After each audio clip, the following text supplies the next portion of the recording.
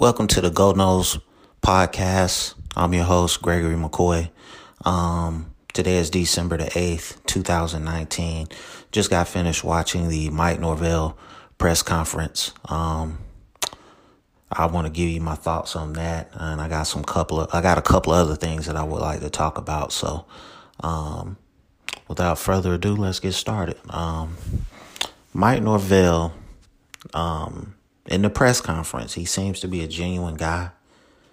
Seems to be passionate about the job. To me, he's the only guy that wanted the job. Nobody else seemed to want it. He stated that special teams is an indicator of team buy-in. I can somewhat agree with that. I believe if a player is going to go all out on special teams, he's buying into what your philosophy to, make the team better.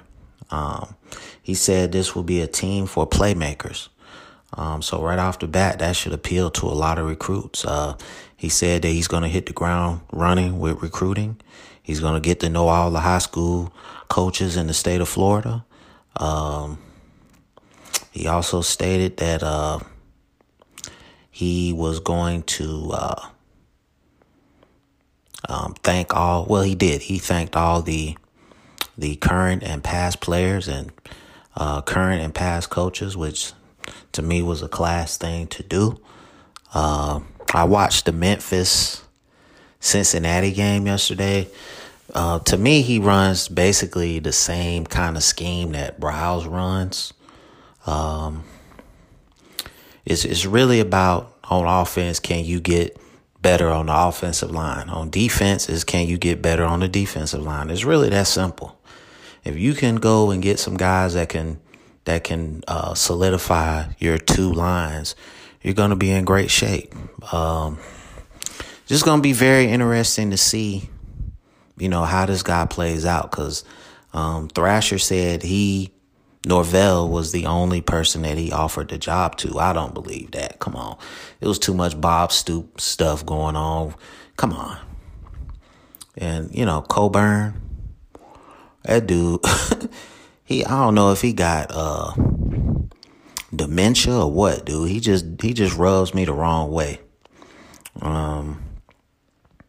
Norvell can be. This could be a great success story from him, but it's all about the staff that you're going to put together, and it's all about recruiting, as it was with Willie Taggart. He couldn't get the quarterback that he needed to run that scheme, and he couldn't find two tackles. That's the first thing you're going to have to do, is find you a quarterback and find you two quality tackles that can block. We lost 3 games this year that we should have won, and you're not catching Clemson no time soon. The best thing you can do is just make it competitive for 4 quarters. I think if you can just do that, the fan base would be happy. So we'll see what happens with that. I mean, we can come back to Mike Norvell in a second. I got some other little things that I wanted to drop on you. My continuing theme for the last couple of podcasts has been legacy of players. Dontavious Jackson, what is his legacy? I'll tell you what his legacy is. No fundamentals, bad tackler, freelance too much. The only thing he really brought to the table was a lot of energy, but it didn't usually end up with any kind of plays. So I think unless he goes to the pros and just turns into a whole different player, he'll be a forgotten player in FSU history. James Blackmon, great leader, strong arm, poor accuracy, emotionally too erratic. His play was too erratic, but he never had a defensive line. James Blackmon can make all the throws. Let's not kid ourselves. He can make all the throws. But I mean, when you have less than a second to throw, it doesn't make a difference how strong your arm is. Another little nugget I wanted to touch on is, could the defense have been better if Harlan Barnett was allowed to run his stuff, which is the 4-2-5? I think if you would have had a defensive line of Kando, Wilson, Durden, and Robinson, and then your two linebackers were Gaynor and McCray, and you bring Nasruddin up as the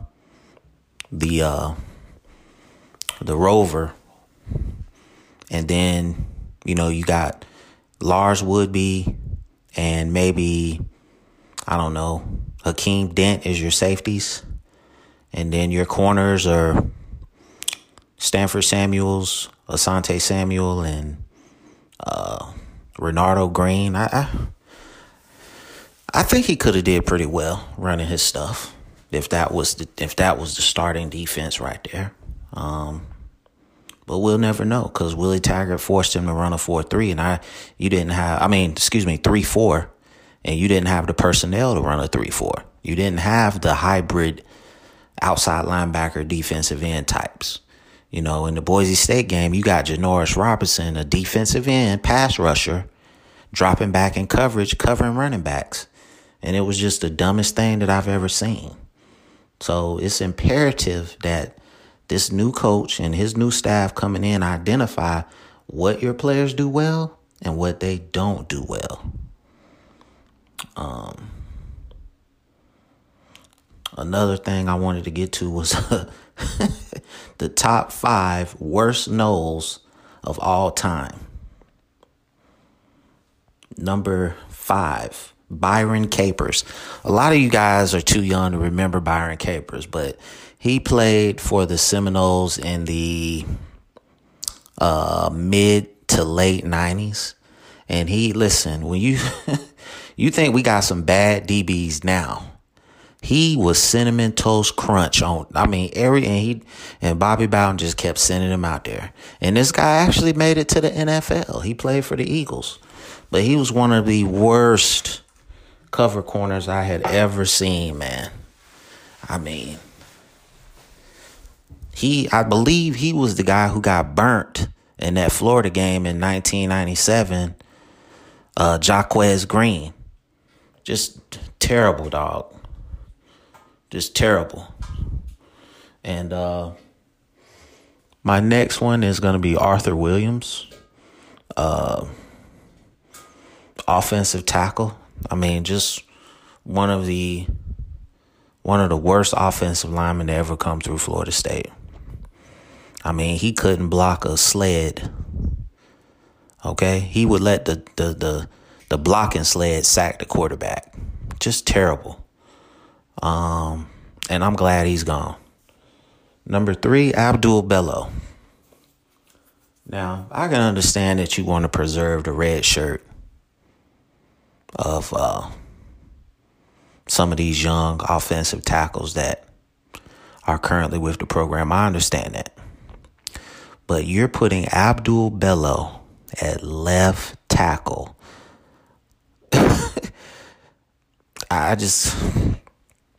It was a head scratcher. Yeah, really. I just didn't know what to say.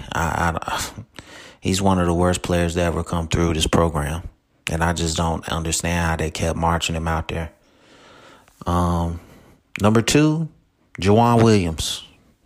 He was a 4-star coming out of college. But he's a finesse player. He doesn't play with power. He doesn't. He lets a defensive end get up on him and just victimize him. No feet.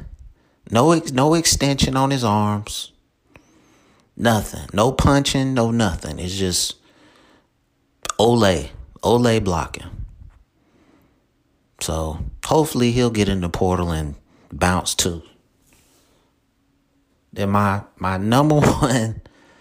Oh my God. My number 1 worst Nole of all time, by far and away, is Alex Hornibrook. He has to be the worst quarterback to ever come through this program. And we ain't really had a lot of bad ones. I think him and Marcus Outzen are probably but Marcus Outzen beat Florida. So, that's all people remember about him. But Hornibrook, I don't even understand how you got a scholarship. When you was at Wisconsin, I don't even understand how you got that scholarship, man. And then they just let you get in the portal and leave. They didn't even try to fight to keep you. That Miami game, you look like a gnome out there in the pocket. A real gnome. So I hope I never see you on a football field again. Because you're just terrible, dude. You're terrible. You got a pop gun arm. As soon as you throw the ball, it goes 10 feet straight up in the air. And maybe I'm being a little too harsh, but I don't care, man. I'm tired of losing. I'm tired of sucking. So, I do have what you would normally call an honorable mention, but I'm going to call it the dishonorable mention. Ryan Roberts, right tackle. You suck. Shevin Smith. He was another DB from that illustrious secondary, I think 1997. You suck. And Ricky Aguayo. You're definitely not Roberto. You suck too. So, okay, I said I would go back to Mike Norvell. So, Mike Norvell, you got to recruit. You got to flip the culture. But I didn't hear you say anything about strength and conditioning. Florida State is the softest team, Power 5 team in Power 5 football from a physical standpoint. So it's imperative that you go and find the best strength and conditioning guy available. I know I said this in previous episodes, but he didn't touch on it in the press conference. Like I said, it seems like a very intelligent, very passionate guy that knows that didn't set unrealistic expectations. So I do appreciate that. You said and basically in layman's terms, he said it was going to be a rebuild. So expectations for next year. I know I said 7-5, 8-4 on previous episodes. I'm going back to 6-6, 7-5 at best, unless he goes out and hits the transfer portal or JUCO and just gets some quality tackles or quality pass rushers, and that's really it. And you if you're going to run, he's gonna run his stuff, which is basically the spread, the read option, the RPO game. We got to find a mobile quarterback. Because I don't know if you're going to be able to find those tackles. And he said that we're going to be an aggressive attacking defense. I like that. So that means more man-to-man coverage, which is, probably what we're better at than playing zone. I've touched on how this team sucks at zone coverage. So it's paramount that he knows what he has to do. It's just a question of, can he do it? I don't really know anything about this guy in terms of who he's going to try to recruit to be on his staff.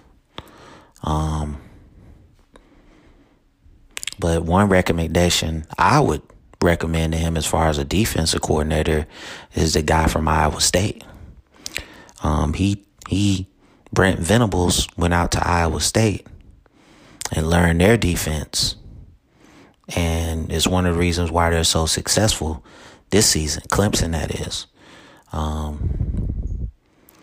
So that's one recommendation I would say. He calls his own plays on offense. Again, that's one of the mistakes that Willie Taggart made his first year. He was trying to be a play caller and a head coach. I don't think that's going to be attainable or feasible at Florida State, but we'll see. If not, I would say keep Kendall Briles. And we'll see what happens, man. My podcast is on iTunes, Spotify, and Google. Thank you for your support. And I'll see you in the next episode.